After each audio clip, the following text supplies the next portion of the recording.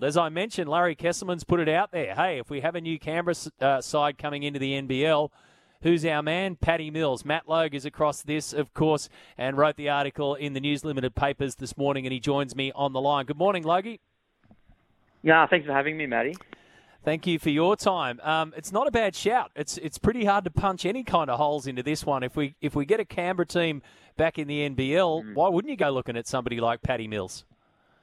Oh, Matty, look, it would be terrific. And, as you mentioned in the opener, Larry Kesselman is certainly ambitious, and that's what he's been able to do. And he's, 7 years in charge of the league. He took over in 2015, and the league was on, death's door. It was on collapse. There was one sponsor, I think, Wilson Balls, and that's it.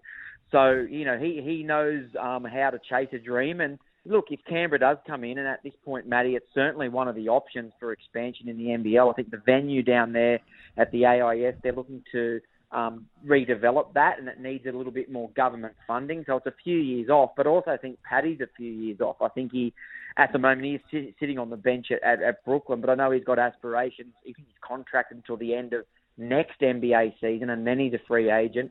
But no one's looking to retire him just yet. But in terms of him coming back, as we've seen with the likes of Andrew Bogut and then Matthew Dellavedova, particularly Bogut, well, I don't think there's anyone bigger at the moment, Matty, than Paddy Mills and the influence that he could have, particularly given his links to the Canberra region. He's born there. He was a former Cannons ball boy. And I think what he could do in the community, particularly with the Indigenous community, would be profound. Yeah, absolutely. So where is the league at with expansion plans? They've got so much interest, Matty. It's crazy. At the moment, I've got a story coming in tomorrow's papers in my column about where the NBL's at. And Larry said to me, look, we've got the Gold Coast, we've got Sydney, we've got Melbourne, we've got Western Australia, we've got Canberra, as I mentioned, all these people putting their hand up saying they want to be involved. And the league is just wary of okay, we've got this interest, but we've got to make sure it's sustainable. So they did a really clever play, I thought, with Tasmania. They got ahead of the curve of the AFL and got a team there with the Jack Jumpers, and they've got a boutique stadium that sells out every week. So that's working. What they're wary is expanding for the sake of the expanding and then it not being sustainable in the future. So they're looking at their options and very carefully, but I think Canberra's right up there. They just need, Matty, they need a bit more government funding, I think, with the stadium. But I think Canberra makes sense, particularly when you look at the AIF.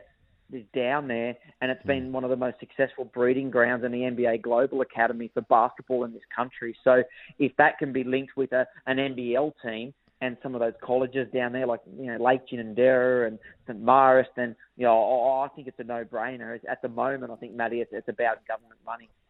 The other thing they've got too, Logie, is history. They've got NBL history. They won the championship 3 times.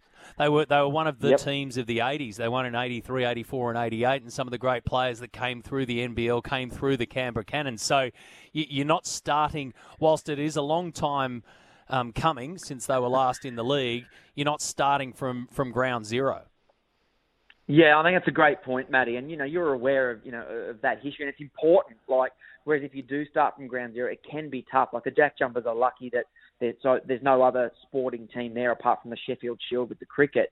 So they've got this passionate support starting from ground zero. But you're right, the Cannons have got a rich history. I know there's people behind the scenes, former Cannons players, pushing hard with the government and pushing hard to get the return of the Cannons or a Canberra team back in the NBL. And as I said, I just like the synergy there, particularly with the AIS, and it's a region, as we've seen with the Raiders and the Brumbies, that they love their sport. So if they've got a team there, then I have no doubt they'll get behind it. Yeah, and speaking of big names, being involved in the NBL, I had a chat with Chris Pongras yesterday from the Sydney Kings, and we discussed the Luke Longley factor about coming into the ownership group of Hoops Capital. So not just the Kings, but everything under the Kings Hoops Capital banner. So the Kings, the Flames, the lot. What do you reckon? I mean, it's pretty obvious sort of history-wise and what he's achieved, but what else do you reckon Luke Longley can bring to the Kings? I think he brings composure. He brings all his knowledge, and his connections. For example, my understanding is there was a recent Zoom meeting where he got Scottie Pippen involved, and they had a conversation with Scottie Pippen about potentially coming on board with the Kings as a coach. So, like, for starters, that's straight away, pretty big connection. So he brings the phone book, is what you're saying. Yeah, but I think with Luke, and having known him for a bit, it's his calmness, it's his poise, it's the fact that he doesn't overreact to things or underreact. I think he'll bring the Kings all this knowledge of basketball, but also of a guy who's been around the block a few times in life and experienced some different things. And I think it's his people skills, Matty. Like, he's very private and very respectful, but his ability to connect with people, particularly the players, and you talk to any of those Kings players and they'll tell you, Luke is amazing and he genuinely cares about me. And I think we've seen with Geordie Hunter, big man there at the Kings, he's a similar personality to Luke, and Geordie will sing Luke's praises forever, just saying, he's made me feel comfortable to be a bit of a nerd in basketball. And, I think, his layers extend well beyond the court. As you well know, Matt, our listeners are all over it. So get this text from Bulldog Bob as we've been talking. He says, if Paddy Mills does join a Canberra team or comes back for Canberra, who would be recognised as Canberra's best ever player? Paddy or a young lady named Lauren Jackson? I've heard she could play a bit, says Bulldog Bob. Oh, there's a debate that we need to have. That's a big debate because I think Albury might blow up and say, hang on a minute, Lauren's from Albury. Yes. Oh, dear. There you go, Bulldog Bob. Smash straight back into your place. What happens tomorrow night, mate? Sydney Kings v New Zealand Breakers over there in New Zealand. Oh, look, New Zealand have been amazing. And what a great story. 2 years of COVID. Because of COVID, they were on the road. They were away from their families. You wouldn't wish it on your enemy.